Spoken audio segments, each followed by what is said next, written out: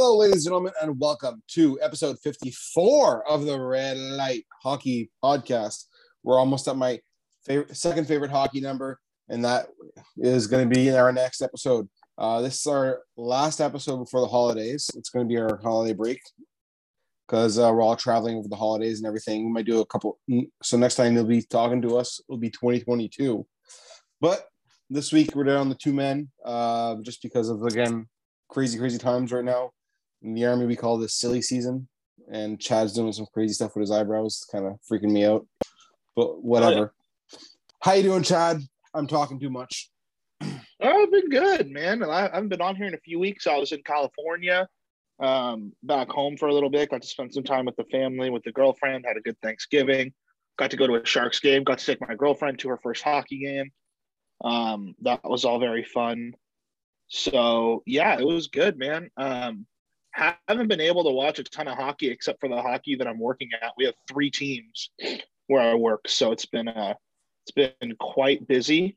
One of our teams is second, one of our teams is fourth, and one of our teams is last. So it's we really got a whole wide range of teams and places and people. So it's been a lot of fun for sure. Yeah, I know. There's also a professional women's team in the building. The Connecticut Whale play where we play. And 2 things about women's hockey. One, it's fucking awesome to watch. If you haven't watched it, watch it. It's like the equivalent of, it's clean hockey. It's basically hockey without violence is how I look at it. Like the players are a little bit slower, and they don't shoot as hard. So there's not as many just bombs from the point. But other than that, it's, it is the same game. It's not, they're not actually slower. What it is about women's hockey, I'm not sure where you are, but I know most women's hockey, they don't play in the same size ice as the NHL. It's the same size as our professional team, so I'd imagine it's the same size as the NHL. So I guess maybe the league, that league is an exception to the rule, but I know for most teams I watch, they play with the hybrid ice. So they extend the ice by, I think it's 5 feet aside. Like the Olympic ice, right? No. Which is wider. Yeah, so the Olympic ice is wider. It's like between the NHL and the Olympic ice. But it was super fun. Yeah. It was super fun to watch. They played a couple games. They went 2-0. ESPN was in the building. ESPN Plus is where it is. Although I do have to say, I said I was going to say 2 things. The first thing is it's awesome to watch. Definitely watch it. I'm definitely a Connecticut Whale fan. I got one of their hats. Awesome logo. But the other thing, they changed the name of the league 6 weeks before the season. That was a horrible idea. I don't know what they were thinking. They changed it from the NWHL or whatever it was before, the National Women's Hockey League. I think is what it was, the NWHL. And now it's the PHF. It's the Pro Hockey Federation. Yeah. But they changed it way too close to the season. So now no one knows what that is. And yeah, I don't know. It's been definitely fun to watch, and having the girls around the building, it's really cool because then you see what they do for youth women's hockey, and it's just been fun to watch. Nevertheless, though, it's been busy. We have, I think, 14 home games this month, and we have no home games for the last week. So it's 14 home games in 24 days or something. So it's been quite a thing. But yeah, just getting ready. I'm going back to California for 2.5 weeks. Got a friend's bachelor party and some fun stuff when I'm going back. Gonna go away with the girlfriend, all that good stuff. Christmas. Yeah, Christmas is always fun. If you celebrate it. Yeah. But yeah, there's been some crazy hockey. I got to see the Sharks win, which was good. Sharks are 1 point out of a playoff spot. No complaints there. So, yeah, what I think we've learned in the last few weeks, is if your team's struggling, if you have something going on with your franchise and you think somebody's going to get fired, and you want your management or coaching to get fired, you want your team to play the Pittsburgh Penguins soon. Yeah. Because if you look at it, there's been 3 firings. There's been a ton of teams making big changes. Yeah, so Montreal fired their entire front office immediately after winning against Pittsburgh Penguins. Vancouver fired their front office and their coaching staff and then hired a new coach after losing the Pittsburgh Penguins. And then Philly fired their head coach and their associate coach after losing to the Tampa Bay Lightning, but the game before that was Pittsburgh. Pittsburgh has not been playing. Oh, they've been picking it up a little bit, but yeah, it just happens to be that they're the team that everybody plays right before firing everybody. So, which team do you want to get into first? Montreal, because they're the oldest one. They're the first one to do it. Yeah. Let's go Montreal. I mean, this is something that, I think it just kind of underlines like the ridiculousness of the run last year. Like the team wasn't that good last year, and they made that run. And then Bergevin didn't have Price, and that's kind of what it was. Yeah, that's fair. I mean, also though, if you look at the roster this year, just tonight, for example, they have $70 million in the injured reserve tonight. Mm-hmm. Yeah, but I mean, you also have $70 million tied up in aging veterans. Is the other way to put that. So, Weber's in that, right? Yeah, well, no, Weber's in. And so is Price. Oh, Price, he's not in that. Yeah, I'm putting Weber in a different category, but everybody else is like Price is in there. There's Toffoli, there's Anderson, there's Gallagher. Who else is in there? It's a big name. Petrie's in the injured reserve. Edmonton's injured reserve. Sherratt, he's playing tonight. But yeah. Yeah, I mean, there's just no excuse in the NHL for being injured like there is. But you've had the Lightning who had their, Stamkos was out 2 years ago and they won the cup. Yeah. You're missing your captain. You can still win a cup. So just how it's built, Bergevin, he also has an impossible job. There's nothing he could have done. He could win 3 Stanley Cups in 6 years and he would still be compared to those teams from the 50s where everybody from Quebec just played on the Canadiens. So there's just nothing he could have done. And it's an impossible market to play in. It's an impossible market to win it. They gave Cole Caulfield a beer and sent him down to Laval. Like,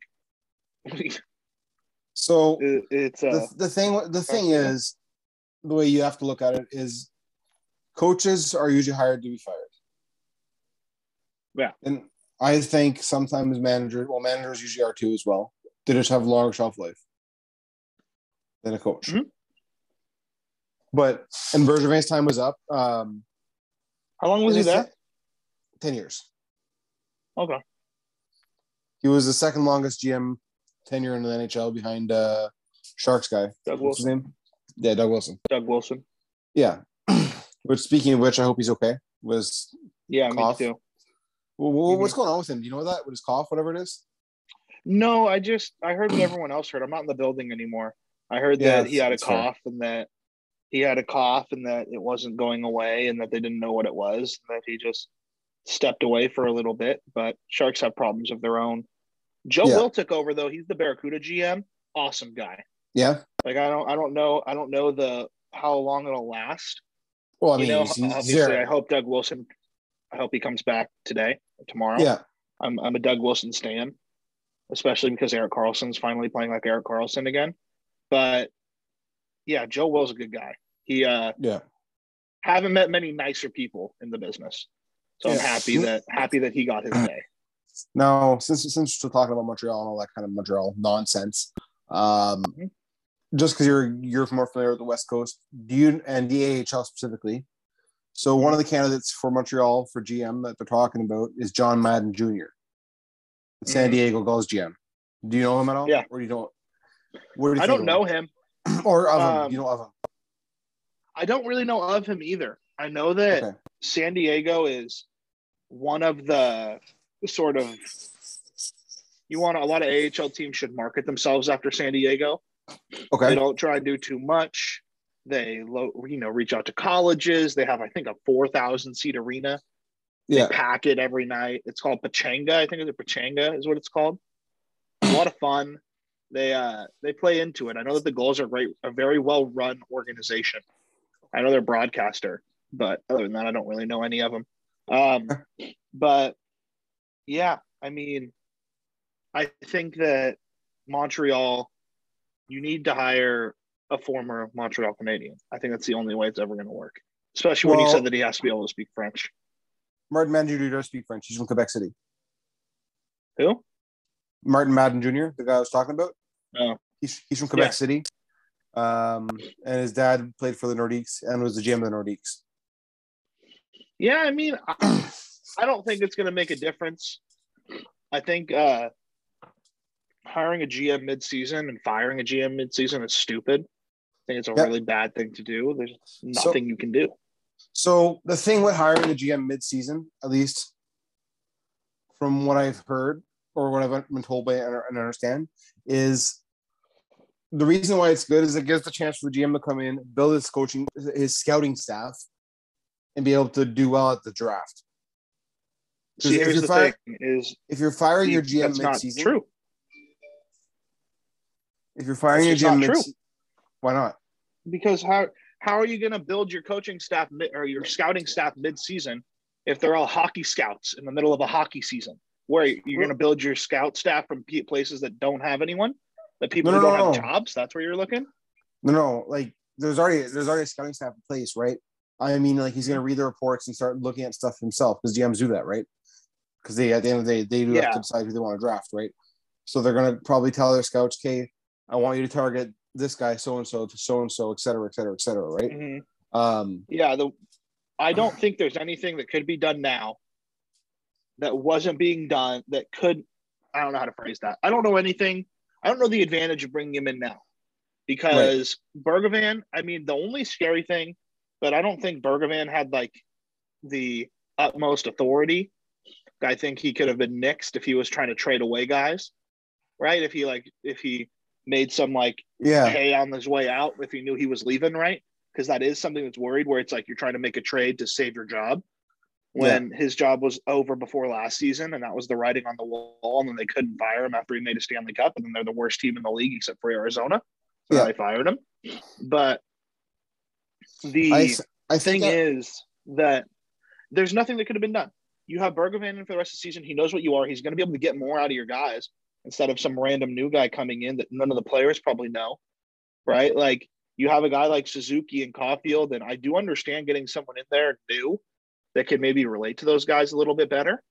But at the end of the day, you're cursed by being Montreal. Your fans expect something that's just never going to happen again because you were dominant in a time where that level of dominance is just impossible. There's never going to be that level of dominance in the NHL ever again because it happened and then the rules were changed so it couldn't happen again. Right. Like that's just how it happened, and there's really no way around that. I'm happy though that they hired Gordon. Yeah, I like that. He's a good hockey guy. He's a very good hockey guy, and I think his position, what he's going to be doing now, is going to be great because I think the previous 3 GMs that they've had since Molson took over the team have struggled very much so because Molson would step in and try to be too involved. And now he's finally hired a guy that between him and the GM, so he won't be sticking his nose in everything and ruining the team. He still will be. But I think we spent enough time on Montreal though. I mean, it's tough. You guys no one's been performing. Yeah, no, it's been brutal. People said Cole Caulfield was going to win the Rookie of the Year. He hasn't even really shown up. Yeah, Did you see what Trevor Zegras did tonight? Oh man, that was insane. That video, it happened just before we started recording. Yeah, he went like he was going to do a Michigan, and then he ended up not doing it. Flipped it over the net. I don't know who it was in front, but someone just batted it out of the air into the goal. Comtois. That was unbelievable. Comtois. That was unbelievable. So good for him, but that was, of course, there's another GM that got fired, obviously for different reasons. But Anaheim no longer has their GM. Philly, Vigneault, gone. Terry gone. Actually, I guess that's what happens when you lose that many games in a row. Here's something I heard on the radio. I wanted to mention it. So there's a French radio station, sports radio station I listen to, and they had callers in, and they're just doing it was like a joke survey. What do you think's more likely in Montreal? If Ducharme gets fired, do they hire Vigneault for a second term as head coach? Do they hire Terry for a fourth time as head coach? Or do they hire Patrick Roy to be the head coach for the first time? Probably Patrick Roy. You think it's going to be Roy out of those 3 options? Yeah. Anyway, that was what all. I think, that was all. I just thought it was funny. But yeah, no, Vigneault and Terry ain't gone out of Philly. Now it's Mike Yeo. He's taking over as an interim. Mhm. What are your thoughts on this? Like, I've never been a Vigneault fan. I don't like the guy. Yeah, he had what came up about him? Was he the one who he had something come out about him when he was coaching back in the day, right? Yeah. Am I that was the Robin Leonard stuff. Robin Lehner stuff, wasn't it him? Yeah. Yeah, I mean, I don't want to bring that up. That's nowhere not relevant at all to this, but I just think that, he can't lose that many games in a row. They haven't won a game since November 16th. Yeah. If that's the case, you're going to lose. And it's like not even that they haven't won a game since. I mean, they lost 6-3, 5-2, and you go into December 4-1, 7-1, 7-5. I mean, you're giving up 5 goals a game. You have Carter Hart. You made all those upgrades to your defense. Granted, Ellis is out. He's not playing right now. And for those of you who say I sound like a Flyers expert, my roommate's a Flyers fan, so it's all I hear about. Also, I just want to point out, I also don't like the GM in Philly. I don't like Chuck Fletcher. Made some good moves. He's also made some moves. I mean, he also they had the worst defense in the NHL. They went out and got Ristolainen and Ellis in the same offseason. Yeah. I would rather have that than someone who didn't make any moves and just got kind of worse. That's true. I guess I might be over judging him because of his history of Minnesota, what he did there. Mm-hmm. Bringing shout out, I mean, somehow the Islanders are worse. We all got that wrong. Yeah. Oof, I don't know what happened there. Yeah, but it's that division is still crazy because Philly and Islanders, I still feel like they're playoff teams. Yeah, and the Rangers I still think they're playoff teams. The Rangers are just wild. Yeah, they're playing way too well. I mean, they're good though. So, I mean, they're nasty. They are. Shout out to the Sharks. Shout out to the Sharks. The Hurricanes were 13-3, or like 13-1 or something when they played the Sharks. Then the Sharks beat them in overtime, and they lost to Carolina. They lost to Seattle, beat Philly, lost to Washington, lost to Dallas. They lost to Ottawa, and then they beat Buffalo. So the Sharks sent them on a little skid. But then, Rod the Bod got a fine, $25,000 for yelling at a ref to do his job or do his effing job properly. Yeah, I mean the refing has been bad, but there's one more we got to get to. What was the other firing? Vancouver. It fired their entire front office and their coach, their head coach, and then the owner hired Bruce Boudreau on a 2-year contract. I always liked Boudreau. I heard some funny stories about it on the radio. I heard some funny stories about it on the radio yesterday. Yeah. So, do you know who Jason Pominville is? Yeah. So he was saying when he was playing under Boudreau in Minnesota, half the time Boudreau would come into like the locker room to like yell at people and stuff with like pee dribble all over his pants and stuff because he'd pee on himself, or like he'd already talk to you in his face, he'd be covered in spaghetti sauce, or like his tie would be full of mustard. Like nothing wrong about the guy, just like that he was a really messy person. It's funny. Yeah. Yeah. I mean, Vancouver, they're way too good to be this bad. Yeah. And Boudreau's historically and it's like it's the same thing as Philly, except Philly, I think, finds their way out of it. Vancouver, I don't know if they're gonna. So, like I make no mistakes. So I always bring it back to the Sharks because, of course, I'm a Sharks fan. The Sharks aren't going to finish in the playoff. I think the Sharks are going to finish 7th or 8th in the Pacific. I don't think they're going to be very good. But I also think they're kind of playing at about what they're going to be. They're going to be like at or right around 500. Vancouver, I thought, was going to be very good. I thought they were going to be probably 10, 12 games over 500, which, doesn't sound like a lot. But if you're 12 games over 500, that's what? You're 57-45? No, it's 92. I don't know. But no, that's 102. You're like 45-30. I don't know. Whatever you are. You're 12 games over 500. You got over 100 points. So that's what I thought they were going to have. Right now, they have 20 points through 26 games. And, you're starting to get to that point where you can't really work your way out of it. So it might be tough to see what's going to happen with Vancouver. Seattle is kind of right there too. They haven't been playing great. Arizona's Arizona. Everyone's trying to, fail for Shane. So we'll see. Shane Wright's nasty. Shane What's for it called? Shame for Shane. Shame for Shane. There should be a better one. But Yeah, no, yeah, it's tough. I mean, if you look at it though, like Boudreaux, he's historically more of an offensive coach. He's always had nasty power plays and nasty forwards. So I guess it'll be good to get Pedersen and Besser going. But yeah, I think you're right. He's might make it to the first round, and then that's it. Yeah, shout out to Florida too. Florida's 14-1 at home. That's insane for a team that doesn't like That's bananas. Yeah, like, well, how are you 14-1 at home and then 3-3-3 on the road? Also, how have you only played 9 road games and 15 home games? They're gonna hate that at the end of the year. I love too that the Islanders were like, we haven't played any home games. They're 0-4-2 at home. Yeah. Oh, Since they started playing home games again. I don't want any home games. 0-4-2. Yeah. But yeah. And then, of course, the U.S. Did you hear about the U.S. diplomatically sitting out of the Olympics? So what does that mean?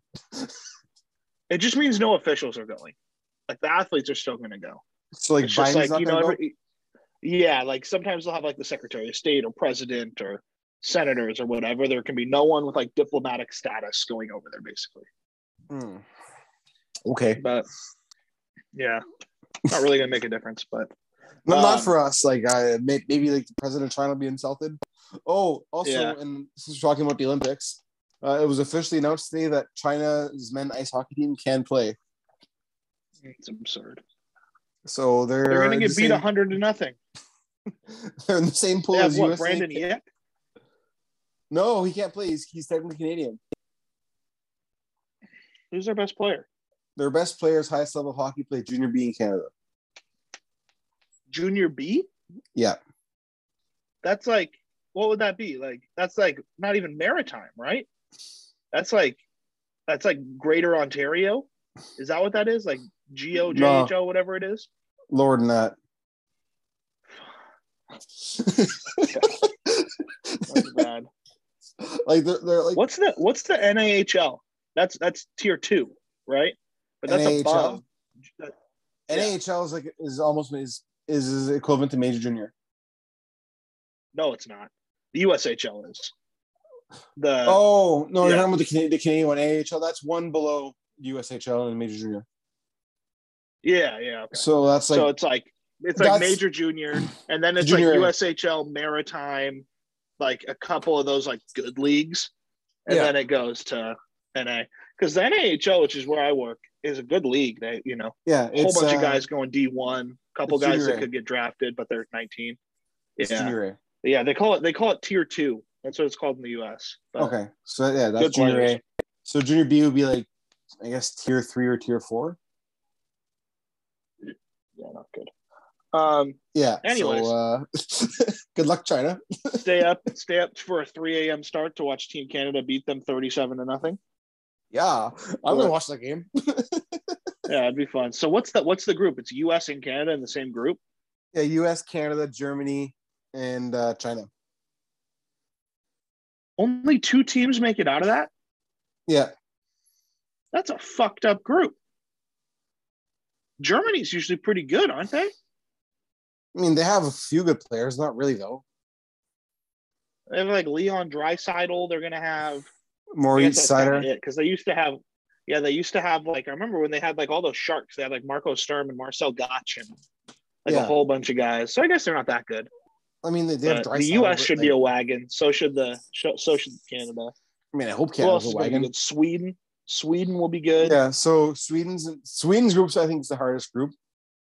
They're Finland, Sweden, Russia. No, Russia's in a different group. I think they're in Slovakia and Switzerland. It's all in the same group. Switzerland's not good. I mean, they don't have a ton of guys. They have Roman Josi. And they have Timo Meier. Yeah. But they're not like, I guess a couple NHL guys is pretty good. But when you're talking about like competing, because Finland, who can actually compete for the gold? U.S., Canada, Finland, Sweden, probably Russia. Yeah. Well, Olympic athletes from Russia. Yeah. Is Vasilevsky their goalie? For Russia? Yeah. Yeah, it's Vasilevsky, Shesterkin, and Bobrovsky, I think. It's not a bad 1, 2, 3. Who are the U.S. is going to have Carter Hart, Hellebuyck. Oh, no, Carter Hart's Canada. Yeah, it's going to be Hellebuyck, John Gibson, and Jack Campbell. Tough. That's tough. That's going to be tough to beat. Speaking Canada. of Jack Campbell, I think the last thing we're going to talk about here is this whole Leafs. Man! Why can't I think of the Jets? Jesus. Yeah. The Leafs Jets thing. That was about as dirty of a thing as I've ever seen happen in a hockey game. Which one? First, you have Dubois just wrestling Austin Matthews out there. It's like, what are you doing? That was just hilarious. Yeah, that's just so dumb though. Like, what are we doing? And then you have probably the dirtiest play. I hate using that word, but I mean that's such a scumbag play from Spezza. From a guy who isn't dirty like that. Yeah. He's never been known for that. It looked like what happened last year in the playoffs with Corey Perry and Tavares, but intentional. Oh, yeah. Yeah, I mean, he skated 15 feet probably like 50 feet right at him. And just kicked the guy in the head. Yeah, kneed him right in the forehead. That's tough. Yeah, and then even tougher was the guy wwho tweeted it and made everyone look like an idiot on Twitter. He tweeted out that he got a 12-game suspension. He just got 6. And tweeted out that Spezza got a 12-game suspension, and it was from NHL. What's it called? NHL Rules Committee or whatever that Twitter handle is. Yeah. And he tweeted it out, but it wasn't a real account. It was like a guy's personal account. And then that link to the NHL story was the story of the Habs beating the Leafs in Game 7 last year. And people were so mad, and like Cap Friendly shared it. A couple of journalists shared it. It was pretty funny. And then he actually got I think 6. his name was Mr. Booth 7 or something. He got 6 though. He got 6, but he just announced he is appealing it. Yeah, he's gonna appeal it and fuck around and get 12. Like, did McDavid get suspended too? No, he's got a game misconduct. He's got a game. That's such a horse. You can't have it both ways on him. You can't. This is the thing that bothers me. This will be kind of the last thing we go into. If you haven't seen it, he boarded a guy. Wait. Before we get into this, I want to finish the Leafs Jets thing. Yeah. Neil Pionk, he got a 5-game suspension for his neon knee with Sandin. He's also has a concussion, right? Yeah. So a 5-game suspension. I mean, I don't think he's going to remember it. But, so McDavid got – the NHL does such a bad job of protecting their star players. And you can say what you want. You can say, oh, that's hockey. You're an idiot. The NHL is a better place with Connor McDavid in it. It just is. Yeah. NHL – I don't like fighting. I like fighting as much as this guy. Like, I'm not anti-fighting. But I almost think, like, you need to almost bring back the enforcers if the NHL doesn't want to do anything about it. Yeah, like the NHL just shoots themselves in the foot with this. And, Sidney Crosby missed a year of hockey. That's not something that should ever happen because someone else in the game took him out. And you see every year, every team runs into it in the playoffs where they don't have that big guy, and it ruins their season. And I hate it as much as the next guy, but you need to protect these guys. Yeah. Like Connor McDavid, I'm sorry. Connor McDavid shouldn't be getting hit like he's getting hit. And you can call it soft, call whatever you want. Connor McDavid makes $11.5 million. He's the best player in the world. It's not even close. 12.5. Best player in the world. It's not even close. And if the NHL didn't have Connor McDavid, it would be significantly worse. Now, my question is, like, why isn't Zach Kassian protecting him? That's his job. Yeah, well, 2 things. One, even if he's on the ice 90% of the time, that's 10% of the time when he's not. And 2, it's the ref's job too. Like all those clips surfaced of like him, that check he took into the boards against the Ducks. Like, I hate it, but Sidney Crosby gets more calls because he's Sidney Crosby. Connor McDavid is in my opinion, a more skilled and more talented player than Sidney Crosby ever was. Right. It's based on pure raw athleticism. I think too, the thing with McDavid versus Crosby is Crosby whined a bunch when he was young. Yeah. McDavid doesn't whine. He just shuts up and takes start. It. Exactly. But yeah, no. And then also Paul, he went on, did a solo interview this week with this podcast. They're called the Center Ice Cardcast. The dudes' names are Aaron and Eric. And yeah, basically they talked about hockey cards and stuff. It was a pretty cool interview from what I was told. I didn't partake in it. Paul did it by himself. So yeah, we're gonna kick over to that right now before we end today's episode. So we're just gonna say our goodbyes now, and then you guys can carry on listening and listen to the interview. And everybody have a good week. Have a very happy holidays. Stay safe over the holidays. Don't drink and drive. Take a fucking Uber or taxi. And yeah, that's pretty much it. Do you have anything to say there before we kick it away for the holidays there, Chad?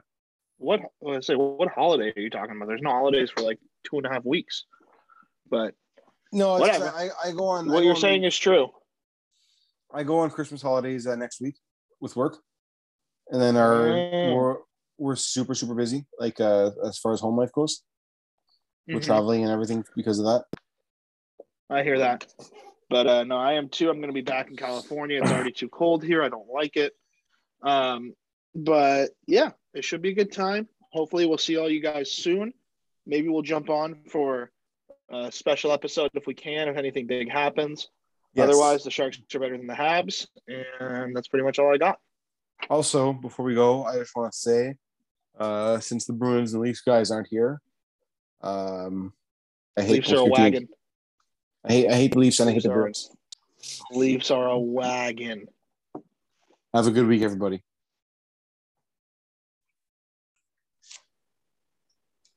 Hello, everybody, and welcome to another interview from Red Light Hockey Podcast. My name is Paul, and today I have the guys from Center Ice Hockey Cards Podcast. Did I say it right? Close enough. That's good enough for me. The Center Ice Cardcast. It's a Center mouthful. Ice. It's a mouthful. I often shorten it as well, so don't worry about that. Center Ice Cardcast. Yes, we have these guys here. They are a hockey card podcast.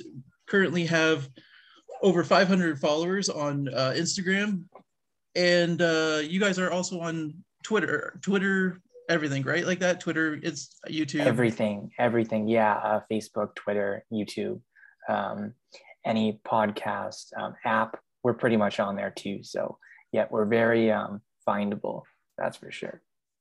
Awesome. So just to start, tell us about how you guys came about with the idea of the podcast, because it's something very different, as we talked about off recording, and you guys went out and did something you were really passionate about. So how did that all come about? Yeah, so pretty much once COVID kind of hit North America, I was just kind of thinking, hey, what's a way that, I can contribute something to the hobby? What are some things that, I'm capable of doing? What are things that the hobby, either doesn't have or, could benefit from? So the idea of doing a podcast just kind of came to mind.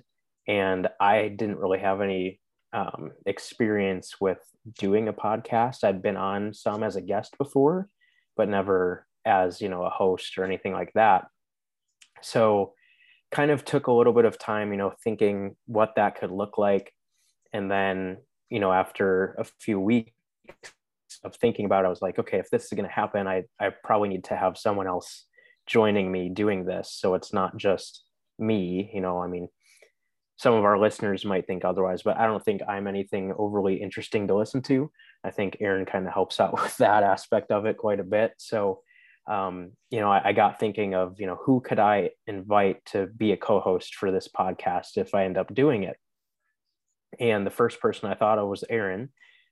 We still to this day have never actually met in person. Aaron lives up in the Toronto area. I live down in the States, in Indiana. Grew up in Chicago originally, but he was the first guy that I thought of because we had been familiar with each other just in the collecting world for probably, correct me if I'm wrong, Aaron, but maybe like 10 years or so, just kind of casually on social media, on Sounds right. Yeah. forums like Klutz and Chara, Hobby Insider, Sports Card Forum, places like that. And I just thought that we had generally a fairly similar outlook on the hobby. You kind of have similar interests as far as, you know, our collecting goals and things. We're both, you know, first and foremost player collectors of players that you wouldn't think of immediately. You know, we don't collect, you know, McDavid and Gretzky and Crosby and all those guys. We kind of collect more, you know, obscure guys, so to speak. So, you know, and I knew Aaron was also fairly young like myself, so I figured it would be a good fit. So I just reached out to him and said, hey man, you know, I have this idea for starting a podcast about hockey cards. What do you think? You know, is this something you would want to do with me? And I think at first you were kind of like, maybe, like, that sounds kind of interesting. And then I think you gave it a little bit more thought and you were like, yeah, let's do this thing. So then we probably planned for maybe a month or so, a couple months before really getting going with it and starting to record. So our first episode, I believe, came out on June 1st of 2020. And yeah, we've been going at it ever since. I believe we have 46 episodes currently. We have a 47th recorded, but it's just not edited and published yet. That's awesome. So Aaron, what did you initially think when you got asked about the podcast and doing it? I thought it was an awesome idea. First of all, like Eric said, like we were already familiar with one another, and yeah, so it was just something, like when he approached me with it, I was a big fan of the idea. I just needed some time to kind of decide, like you know, am I right to be like a co-host on this thing? You know, is this something that I want to do? Because I like the idea. You know, it sounded awesome. And then so I gave it a couple of days to think about it, and then again, as Eric alluded to, you know, just went into the planning stage about what we want this podcast to be. And yeah, we've ever since our first episode, we've been pretty good ever since. So how did you guys initially meet? Like you said, you guys met through forums. Was there a certain one that, because I remember going on the Klaus and Chara forums all the time and meeting some interesting people on there. Is that where you guys met initially, or? Yeah, I think that was the first forum that we got connected with. I think it was the CNC forums. I just remember Eric posting his cool, you know, show and tells there and what he had going on. And then I'm pretty sure that is when we first kind of connected with each other.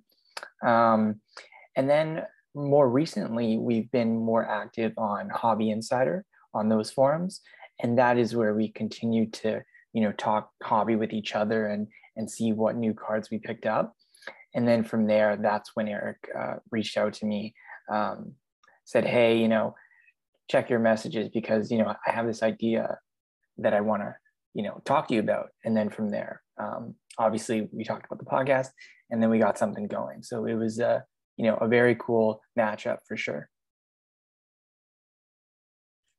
How did you guys get into cards necessarily? Was it like from a childhood thing, or was it something that you picked up in, let's say, high school or later on in life? Yeah, so for me, I first got into cards in 2003. I think it was spring of 2003.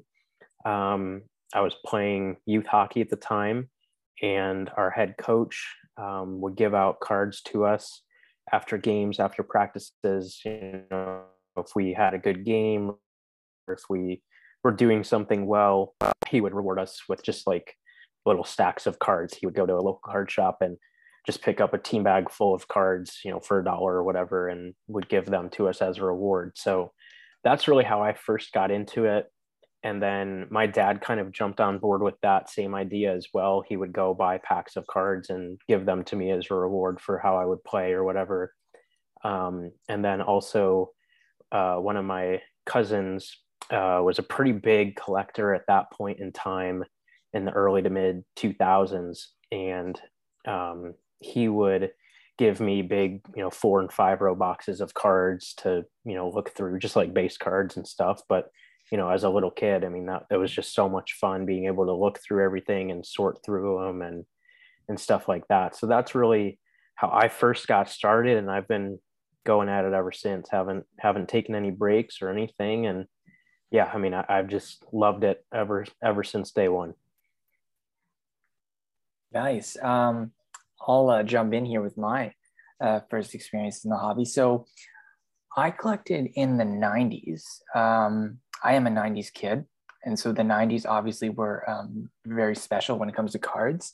Not so much for, money, but, for cards, it was definitely, a very special time. Now we know it as the junk wax era, but definitely a cool, decade for cards. So I don't remember actually obviously going to the store and getting cards that young, but I do have a lot of cards from the 90s. So that's when I officially started collecting.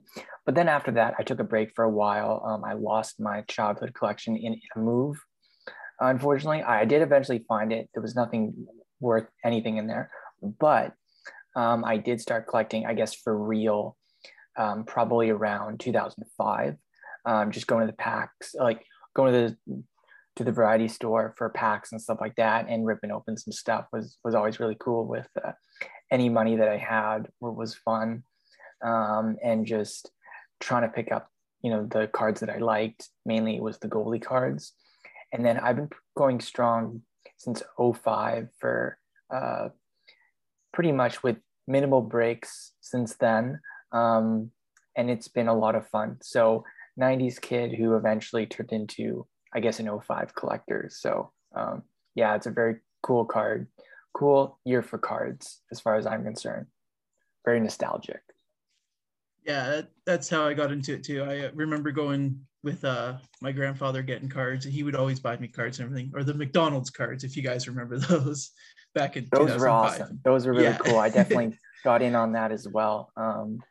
Yeah, that's what I love about, we talked about this a little bit on our podcast, but about the Tim Hortons release, that it reminds me so much of the McDonald's release back in the day, because it's a cool way for kids like myself at that time to get cards. And so promotional releases like those are a very cheap and affordable way for new kids to get in the hobby. So exactly, just like yourself, it's a way in for some people, which is really cool. So was there any particular product that you guys bought into, any series that you guys wanted to get the full sets of and are still looking, or have you guys gotten them all?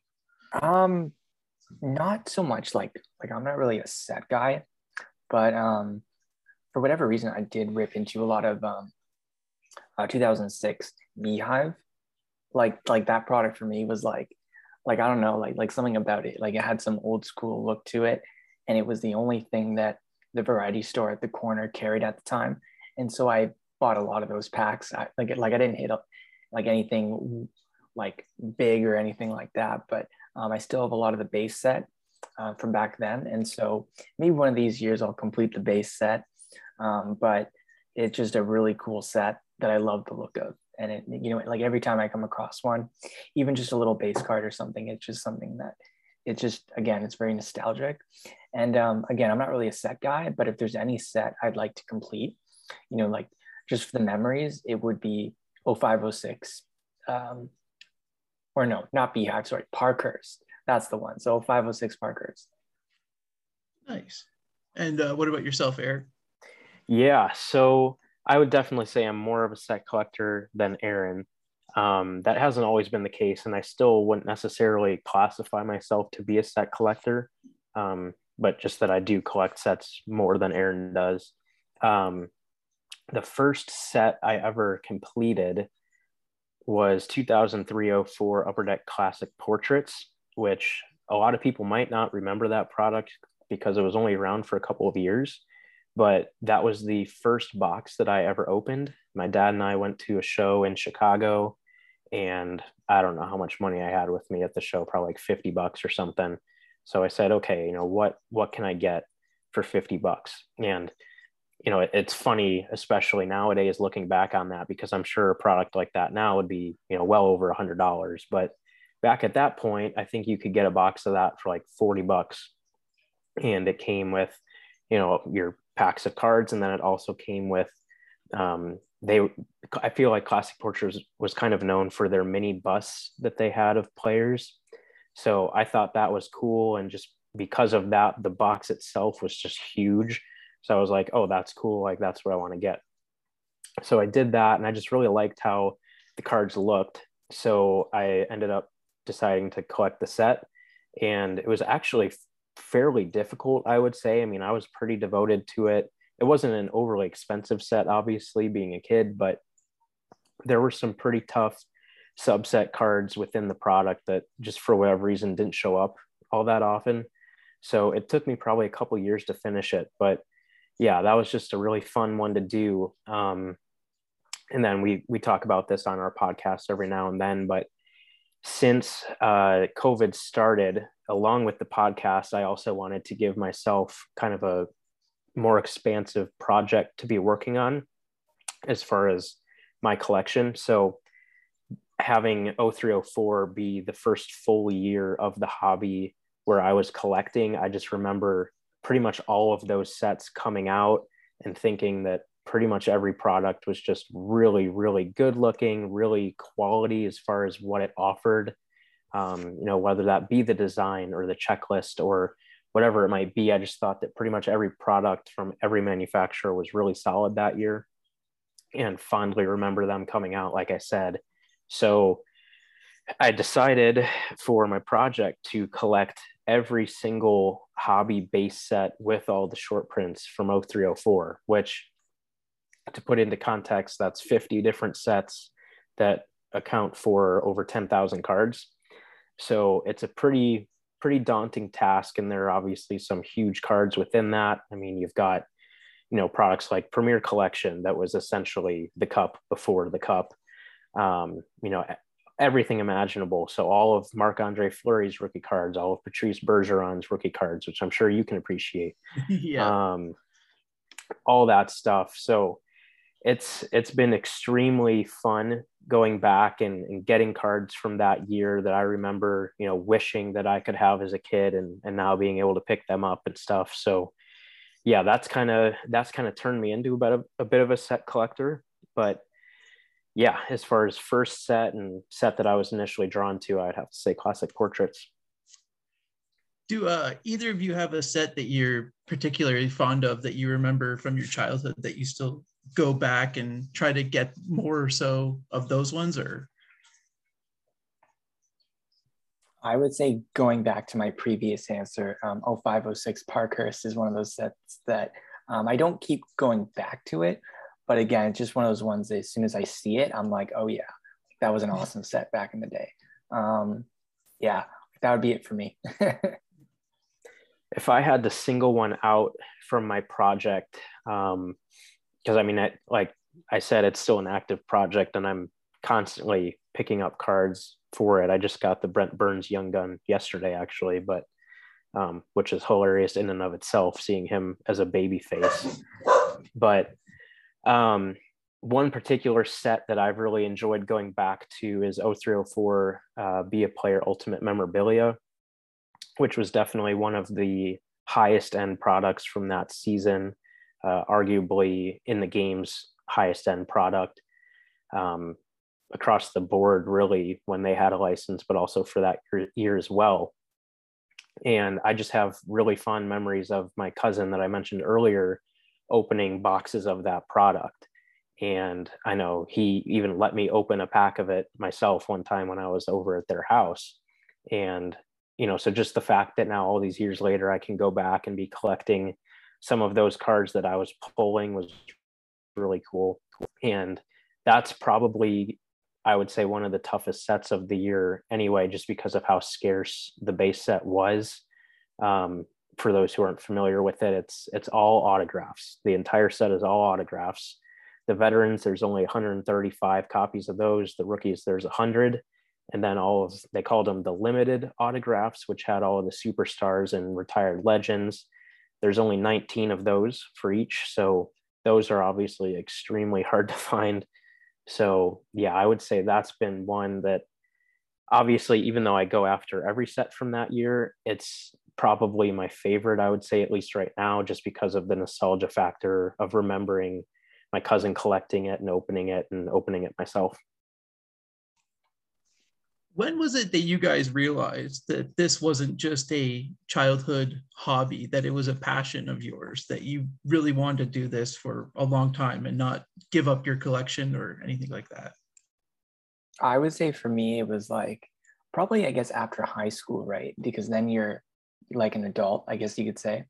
And then, you still have that collecting bug. I think it's easy to, like, I'm not sure if everyone had this, but for me, growing up in Canada, a lot of kids collected when they were young, right? And you had friends to trade with, like things like that. But then eventually, life gets in the way a little bit and people grow up. But for me, that collecting bug always kind of stayed with me. I'm like, no, but cards are still cool, they're still cool. Even if I'm like, 18, they're still cool. So I think we see a little bit more of that nowadays with the hobby being so popular again. We see that more with the younger generation, I guess. But back, 10 years ago or so, it wasn't really like that. So for me, I think after, when you get into your 20s a little bit and you still think it's cool, I think that's when you kind of like look at it like, okay, I still would like to collect for a long time. It might look a little differently like over the years, but I still want to do it, I guess, long term, I guess. So that's when I started to realize, I guess the collecting bug never really left me. I guess early 20s, I just kind of figured, well, this might be with me for a while. It's not something that kind of grows out of it, I guess. So, yeah. Yeah, I would say probably a similar answer for me. I think even during high school and stuff, I didn't really have too many friends that collected. I had a few, but not too many. It just wasn't as common, at least, growing up in Chicago with hockey, it wasn't as common. It definitely did once the Blackhawks kind of rose to prominence, which was around when I was in high school. But yeah, I mean, then I went to college in Indiana. So I left home, went 4 hours away. So I brought, some of my better cards with me, that I wanted to still be seeing on a regular basis and stuff. And kind of didn't really know what that was going to look like. And then our dorms at my college are everybody, like freshman through senior. So my freshman year, there was a senior down the hall from me who was, a big sports guy, but he also had collected cards growing up, and he didn't still actively collect really at that point, but through us kind of bonding over cards, not only did that kind of like confirm for me, like, yeah, like I still do really enjoy doing this. And, I know for him, it kind of reinvigorated his interest in it just because he hadn't actively been collecting for a few years at that point. And just seeing, someone else really be interested in it, I think, kind of reminded him of how much fun it can be and stuff too. So, yeah, I would say at that point, that definitely was like, okay, like I'm definitely going to be doing this for a while.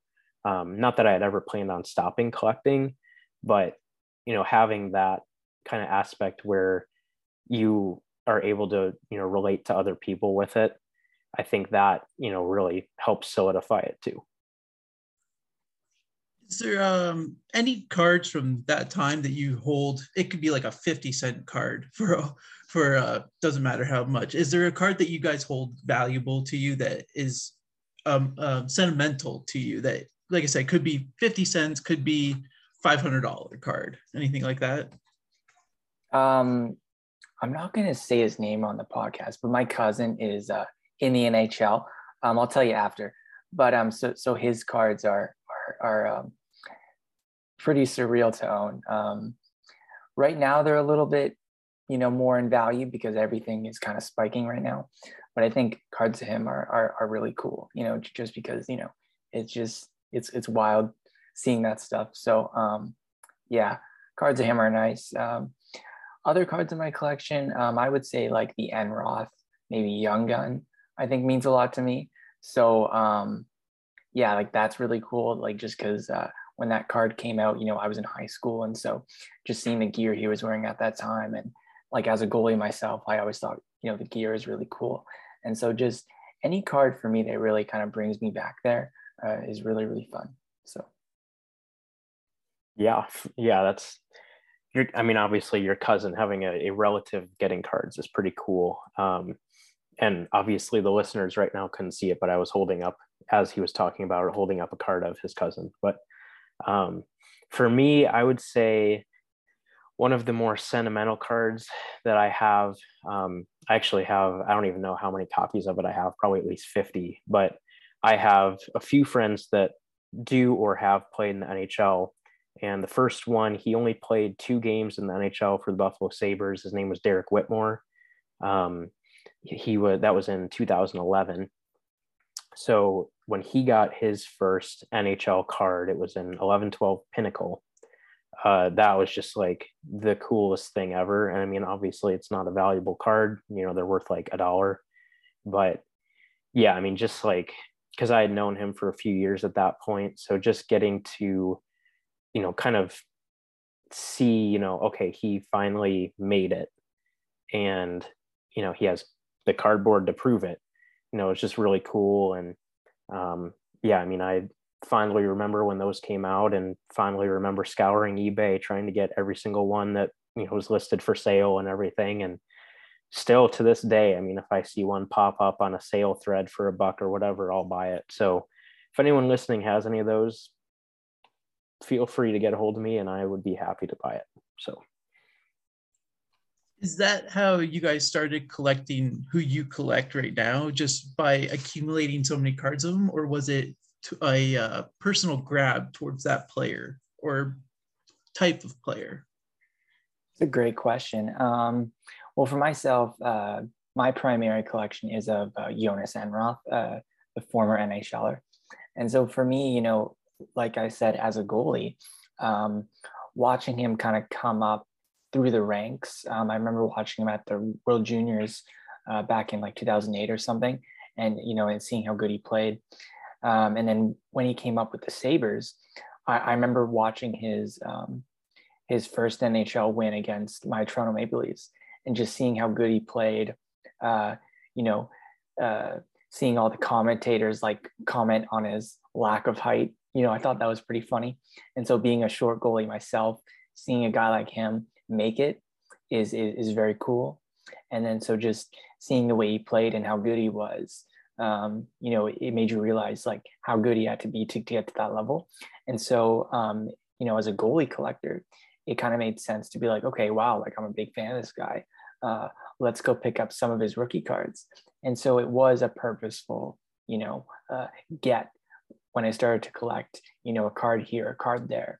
And then after a few years, it became a sizable collection. And then I figured, to make a complete list and see what I have, see what I don't have, and do it, the right way, I guess you could say, and just go from there. And so that was, oh man, a bit over like 10 years ago now. So yeah, it's definitely been a long road, but yeah, definitely a purposeful choice to start my main, player collection alongside, Martin Brodeur, Ed Belfour, Fleury, and Carey Price. Like those guys were more my childhood, I guess you could say. And so I decided, to have a pretty decent collection of those guys also. For me, it was kind of interesting. I always started kind of as a player collector growing up. I would seemingly go through a different guy almost every year. For whatever reason, I just never really stuck with any of them. As a little kid growing up in Chicago, I obviously liked Kane and Taves. Of course, as a little kid, I didn't have money to buy anything overly decent of them. It was mostly just inserts and low-end autographs and jersey cards and stuff like that. But I did collect a couple of players, pretty seriously. I collected Brian Little in 07-08. I collected Zach Bogosian in 08-09. Both Atlanta Thrashers guys for whatever reason. And just for whatever reason, didn't stick with them, pretty much sold off everything of them after a year or two, and kind of just kept going with collecting a different guy here, a different guy there, and then getting rid of their stuff and starting all over. And then fast forward to probably around this time of year in 2008, I had picked up the Nicholas Hjalmarsson Artifacts Black 1/1 from his rookie year, and had, I think, a couple other Hjalmarsson cards at that point, and realized, okay, I have a few decent cards of him here, and I do like the player that he is. I like the way he plays the game. I ended up kind of actually playing a similar style as him later, a few years later, when I was still playing, but just kind of gravitated toward him, and his playing style, and obviously being on the Blackhawks helped because I was able to watch him frequently.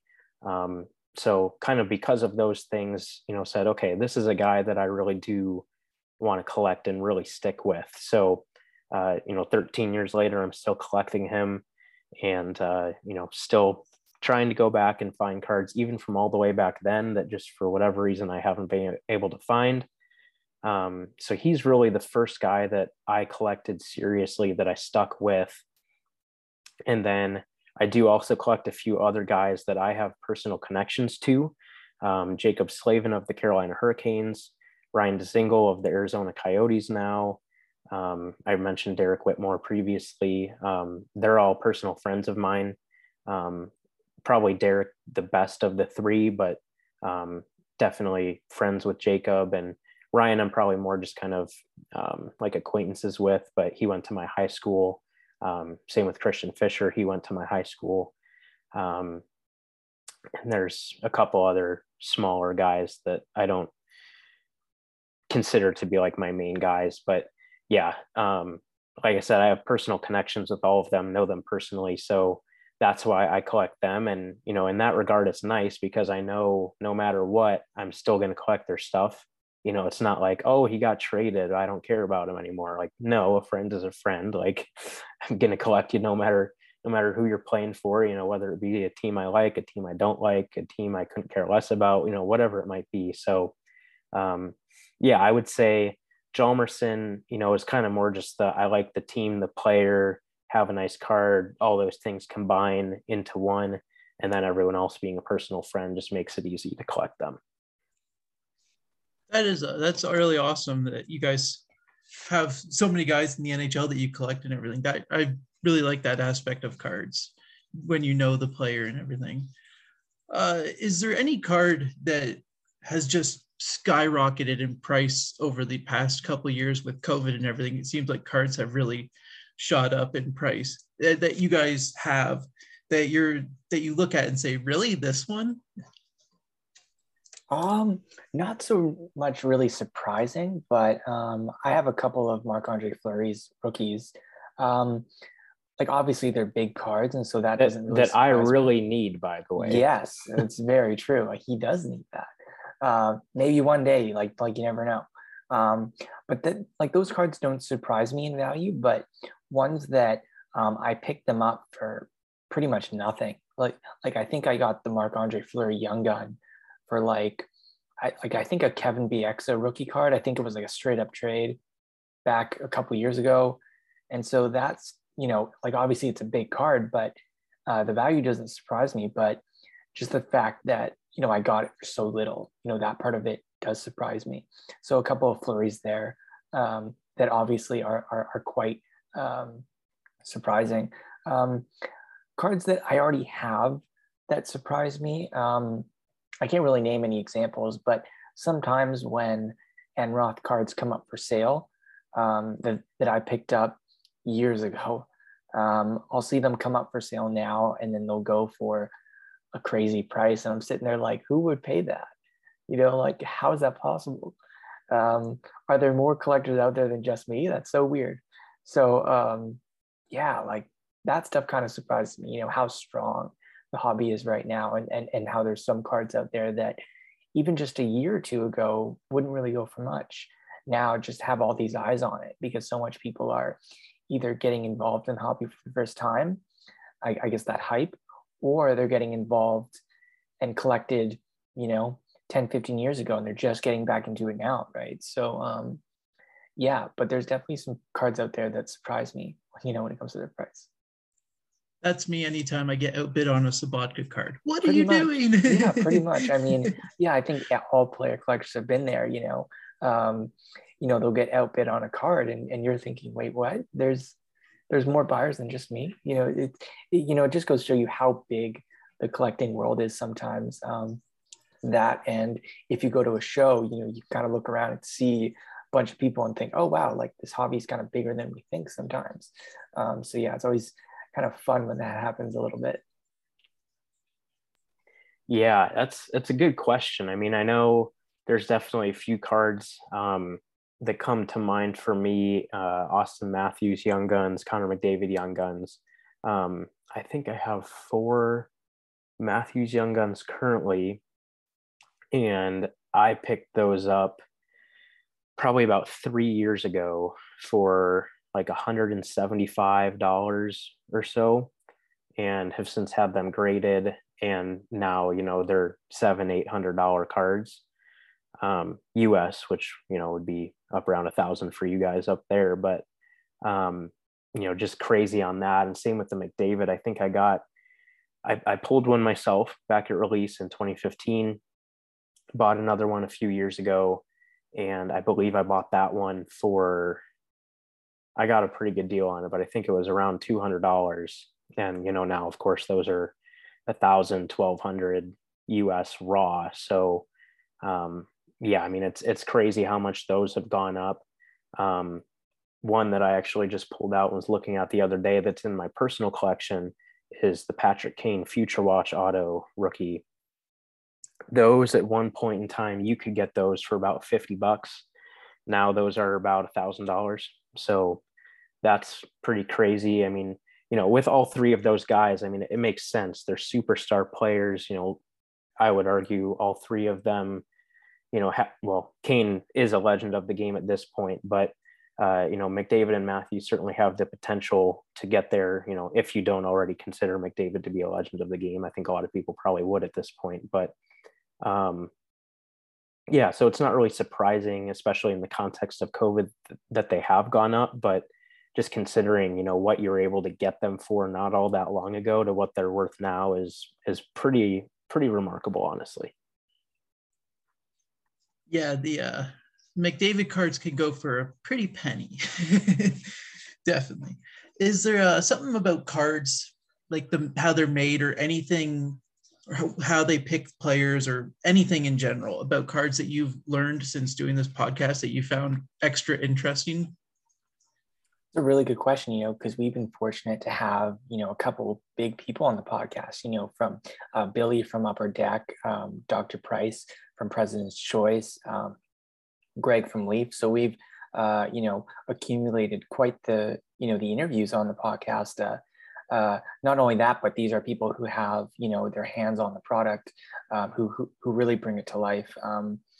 I would say, how much care that these people have, about their cards. I think some people, when it comes to any manufacturer, I think are just thinking that they're kind of facelessly putting their name on the card and then shipping it off. But I think, those 3 guys that I mentioned really do care about the cards that they put out, down to the smallest details. And they really do care, what the collector thinks of them.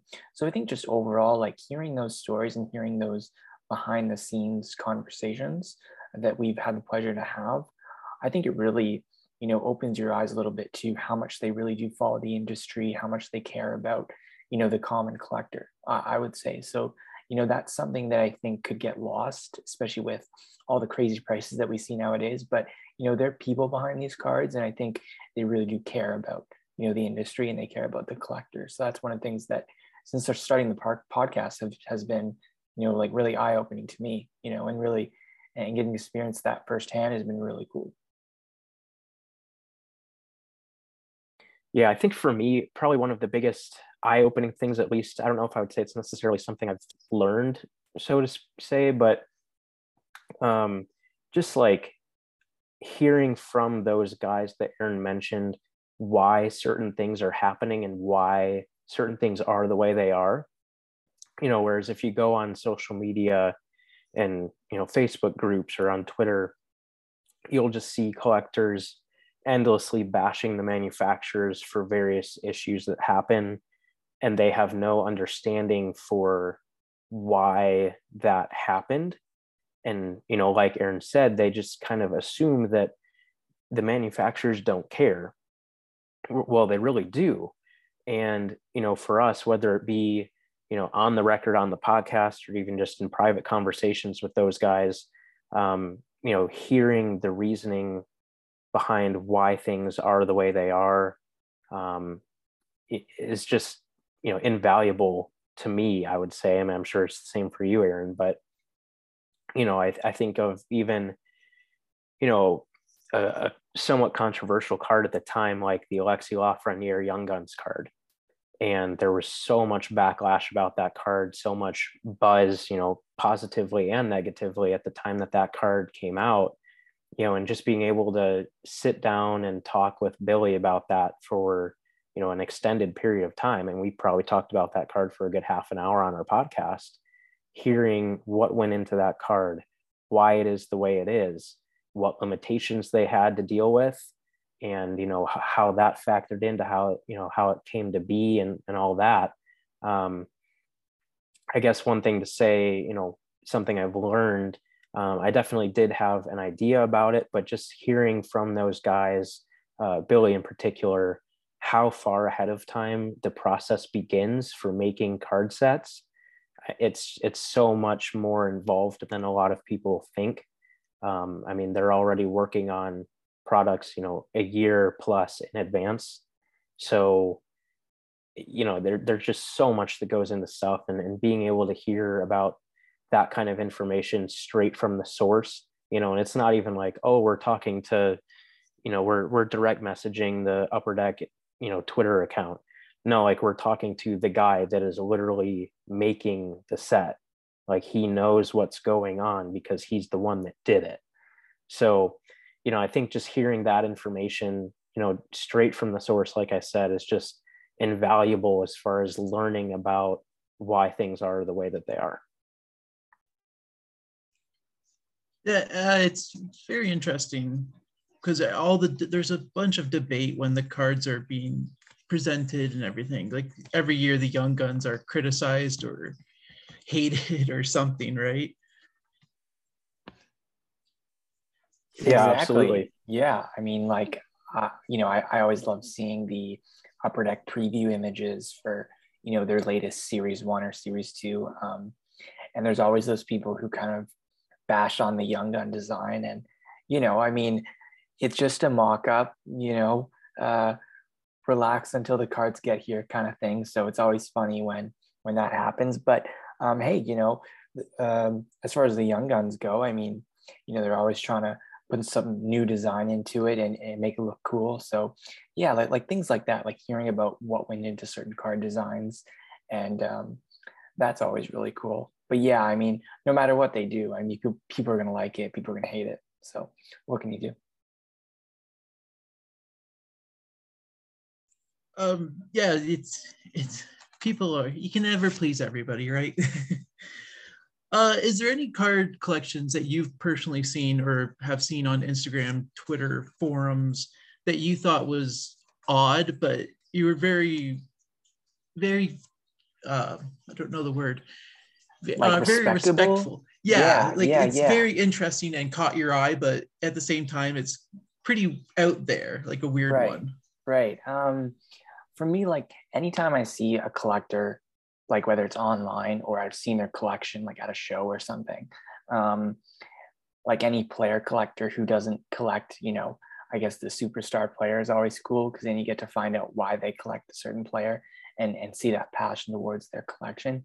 But this one guy collected Upper Deck the Cup cards, but he would only collect serial number 24. I remember that was a really odd collection. And he had, like, I think it was his favorite number or something. Yeah, like pretty odd. And so he had about, oh man, like 1,000 or so serial number cards, 24 out of whatever, like all of these awesome cup cards. And so that was an odd collection when Like I just would see him update his collection every now and then and just have all these weird, random serial number cards out of 24. So, they're like, that was a collection that was kind of weird and odd, but like I respect it. Like I'm like, okay, like awesome, like good on you for continuing this for this long. I mean, I like that. That's kind of neat. Yeah, you say that, I know exactly what collection you're talking about. The significance behind 24, he's a big Montreal Canadiens fan. They've won 24 cups. Oh, that's right. Yeah. Yeah, his collection was always very cool. Yeah. So yeah, that's a really good example of, one that's definitely more obscure, but like you see it and you're like, that's awesome. So yeah, that's better than my example for sure. The one that I was thinking of, and I know this is a guy that you're familiar with too, Aaron. I can't remember his username. I think it's Brown Bullhead. His name is Robert Brown. And Parkhurst. He collects 0203 Parkhurst Retro. And this guy is just as devoted as you can possibly imagine.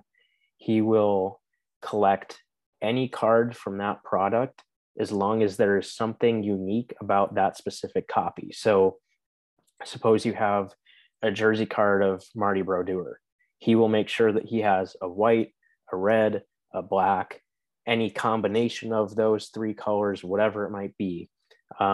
There are cards that have stick pieces in them, and he will collect basically every copy of the card because for a lot of players, any single piece of the stick is going to look a little bit different. So, there are some cards that he has, I think, double-digit copies of just because, every single one is just slightly different than the other. There's some that have memorabilia pieces from old school goalies, so they might have stitching from a pad on one piece, just leather on another piece, whatever it might be. He has all kinds of different materials represented and in different colors and all kinds of stuff. And I don't even know how many cards he has from that product now. It's probably over like 600 or something like that. And I think it's like 700 or something now. Yeah, I think it is. And it's not a big product. So, I mean, it just speaks to how many copies of every single card he has.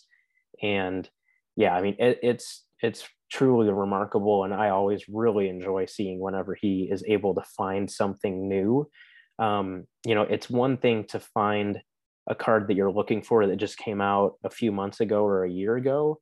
But when you're going back 18, 19 years trying to find new cards, I mean, that's like trying to find a needle in a haystack. So the fact that he still frequently is finding new cards for that collection is just absolutely amazing. That is awesome. It's that's really cool. Is there any examples? Let's give the internet some goodness right now. In the card collecting world, everybody is very friendly. Is there any examples that you guys can give of seeing somebody on Twitter, Instagram, being generous and helping somebody out? Would this be like for our own collections or just seeing it happen? Seeing it or your own experiences. Okay. That's fair. I'm going to go with like my own experience on this one because I do see a lot of cool, tweets from some guys like thanks to so-and-so for sending me this cool batch of cards or something. But for my own collection, I remember there was this one collector, Isaac, I believe, from Sweden. And I remember he collected an old, semi-pro or a professional team in Sweden or something. And so Enroth had actually played for them back in the day. And so I remember seeing his collection. I thought that was very cool. And he let me know because he was very well connected with the card community over there in Sweden. He let me know that I was missing a couple cards. And that was two really obscure printing plates, the front version and the back version, which isn't really that common here, but it is still common over there in Europe that they still do that. And so he let me know that these two printing plates existed and he'll keep an eye out for me. And so like, as a collector, I was like, hey, that's pretty cool. I'm like another two cards that I get to add to the list. I didn't know they were out there. That's pretty cool. And then randomly, that like, a couple months later, I get this envelope in the mail, addressed to myself, and it was from Sweden. And I thought, like I recognized the name, and I'm like, okay, I knew who it was from, but like, what could this be? And then so you guys probably guess where this is going, but I opened up the package, and there were the front and back plates from this one Swedish card set that Emerald had a card in. So this was the front and back plates that helped make this card. So that was really cool. And he told me about them. And he told me that they were not released in the actual product where the card came from. They were released in a separate product called like Cut from Metal. And they took all the printing plates made to make this other set.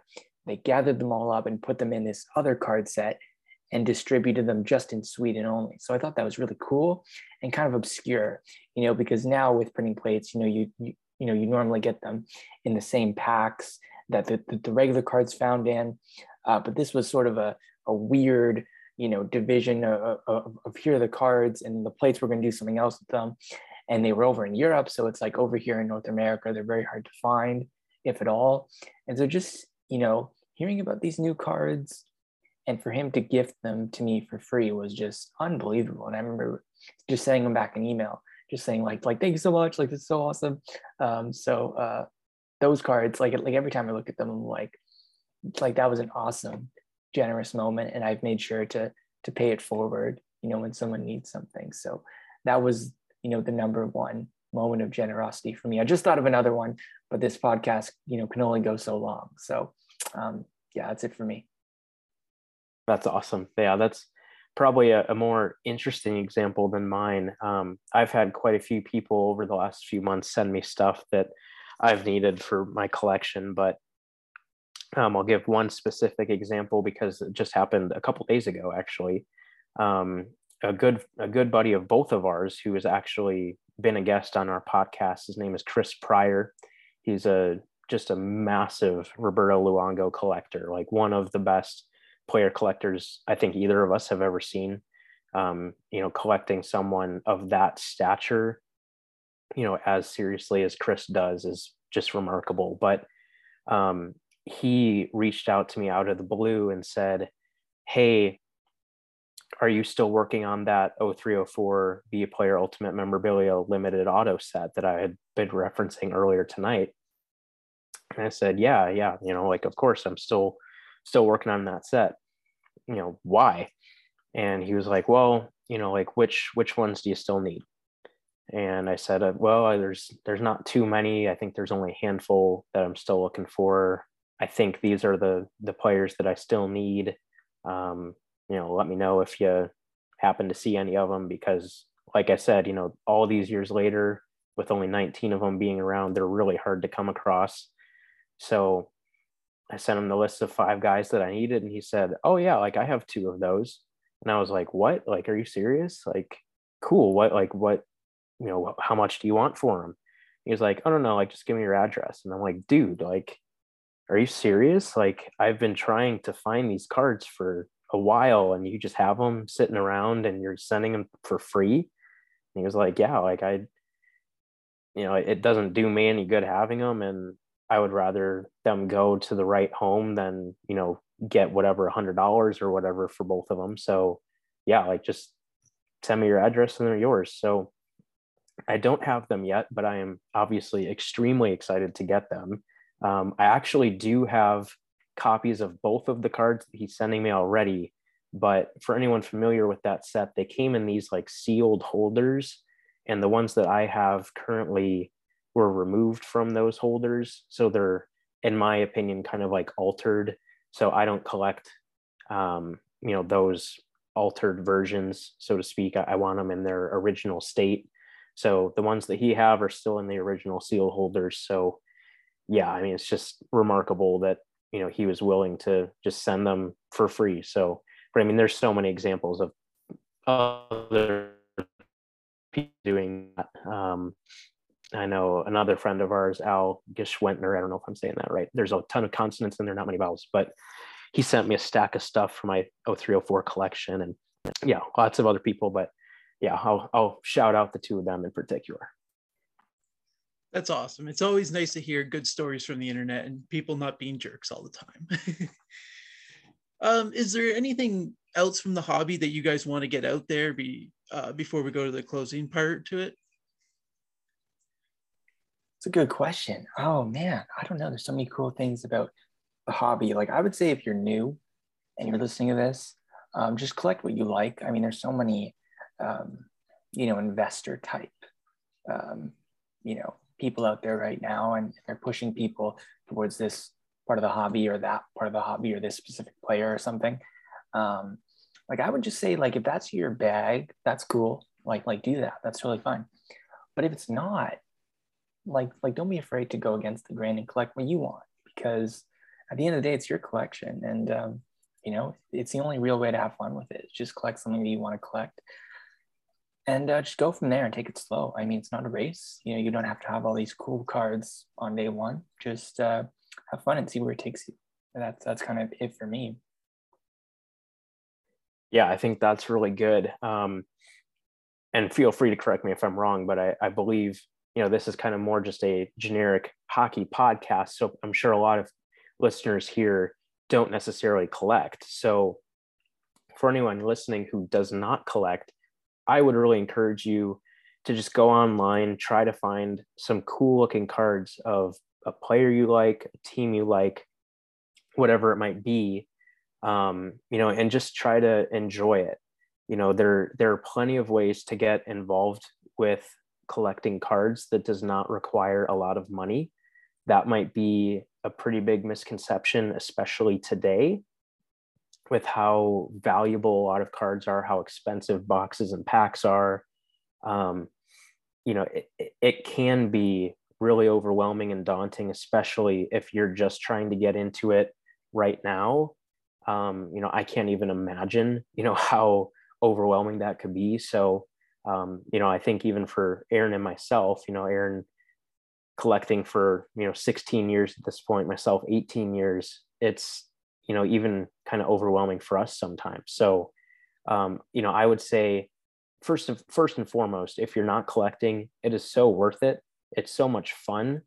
It's fun being able to hold something in your hand and feel a connection to that player, and just being able to enjoy a little piece of the sport in your hand, not being able to go out and do things maybe as much as we used to be able to, whether health wise or cost wise or whatever it might be. Being able to hold a little part of the game in your hand at home is just so satisfying. So yeah, I would highly encourage you guys to go online, whether that be on eBay, which is a really good place to find cards for, fair prices.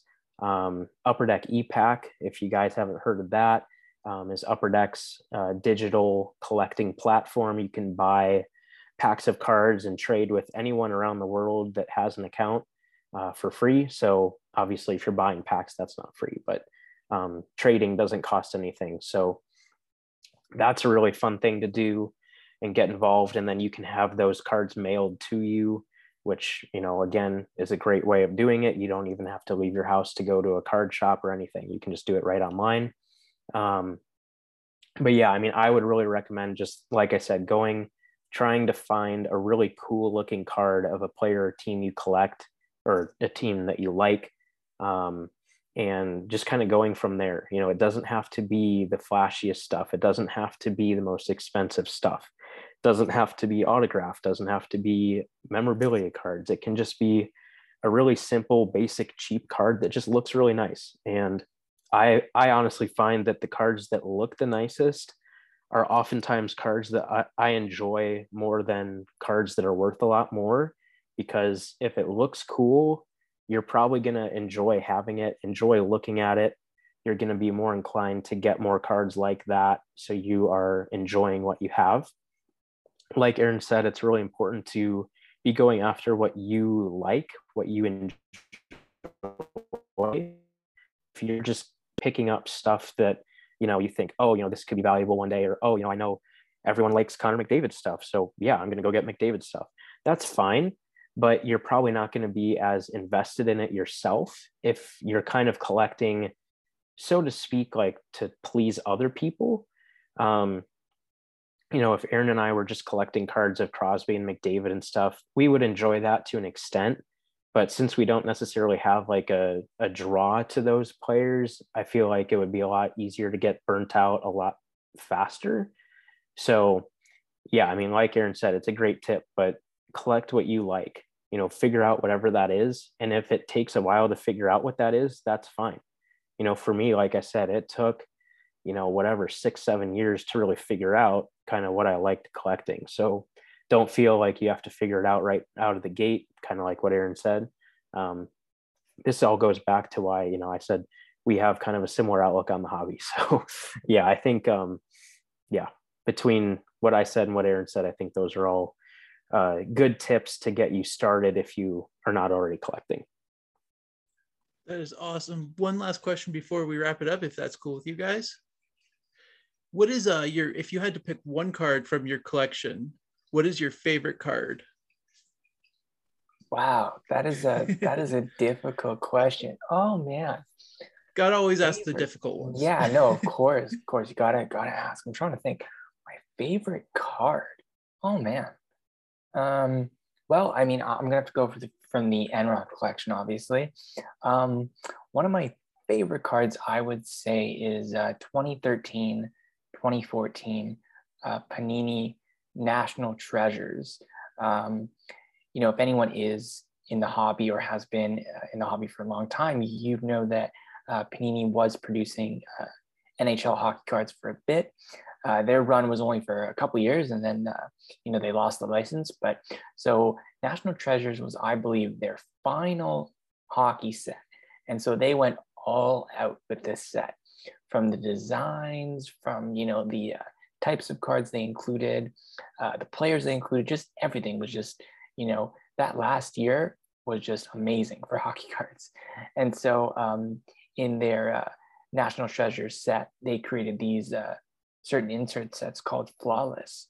And it's kind of like an upper tier card set, and just kind of like almost like royalty. Like if you think about it, like the cards just looked so cool, like really slick designs, all white, just something like just world class, if you could categorize cards that way.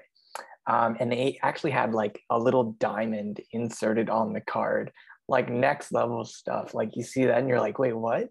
Like, why is that doing on a hockey card? Like, that's so weird. It's just a step above anything that had come before that time. And of course, if you collect other sports, Panini Flawless is still in production. They still make sets like that. They're great looking cards. And so when they did that for hockey, it was like, whoa.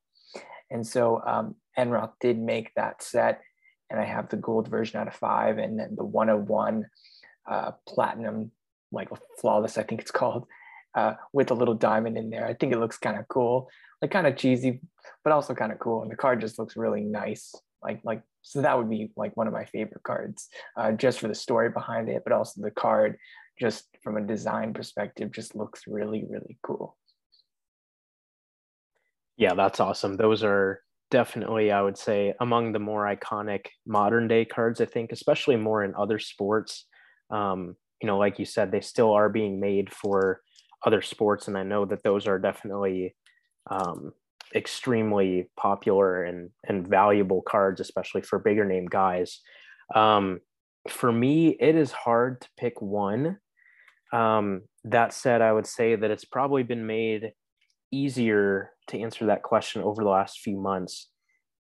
Over the last year or so, for anyone that's followed our podcast, you will know that I have started accumulating a pretty substantial collection of George Vezina memorabilia cards.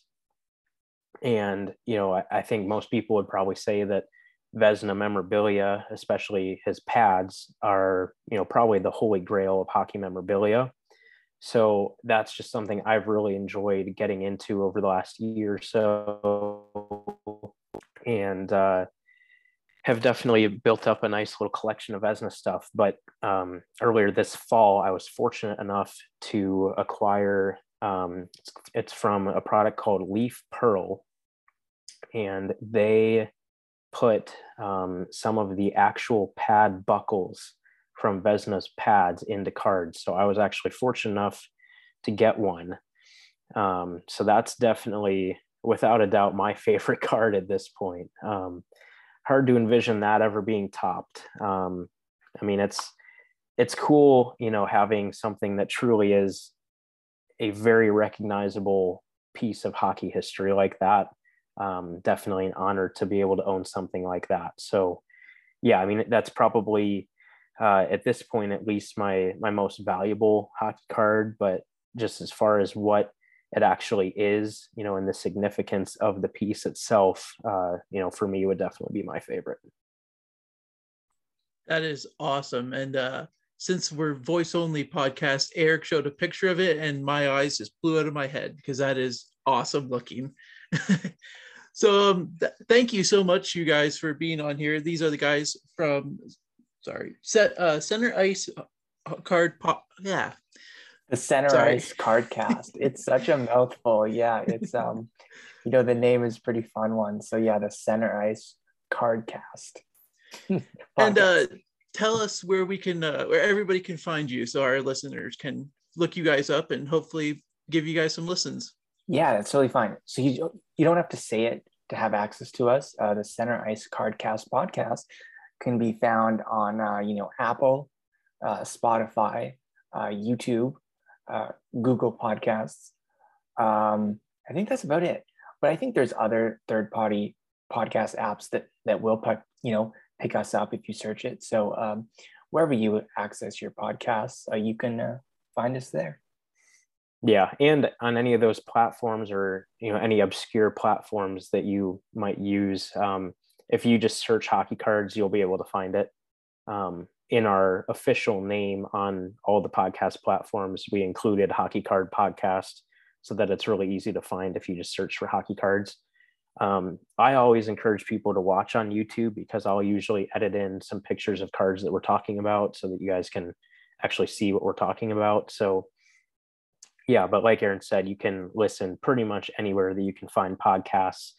And then on social media, Facebook, Center Ice Cardcast, same with Instagram, Center Ice Cardcast, and then Twitter is at Center Ice CC. That's awesome. Now, for any of our listeners who want to find you guys directly, where can we find you? Sure. You can connect with me on Instagram or Twitter. My handle is at Crease Collector, and you can find me there. And for me, for cards, I primarily use Facebook. So just my normal name, Eric Andrews. I'm on tons of card groups. So if you just search members in any card group, odds are at least somewhat decent that I'm probably in that card group, especially if it's a bigger one. Twitter, my handle is at Walaxer19. So WALAXER19, which is also my Instagram, but I don't really use that for cards that much. For Instagram, I typically just use our podcast account, which is at Center Ice Cardcast. Awesome. Thank you guys so much for being on. For Eric and Eric and Aaron, my name is Paul, and that was another interview for Red Light Hockey Podcast. Right on. Thanks for having us.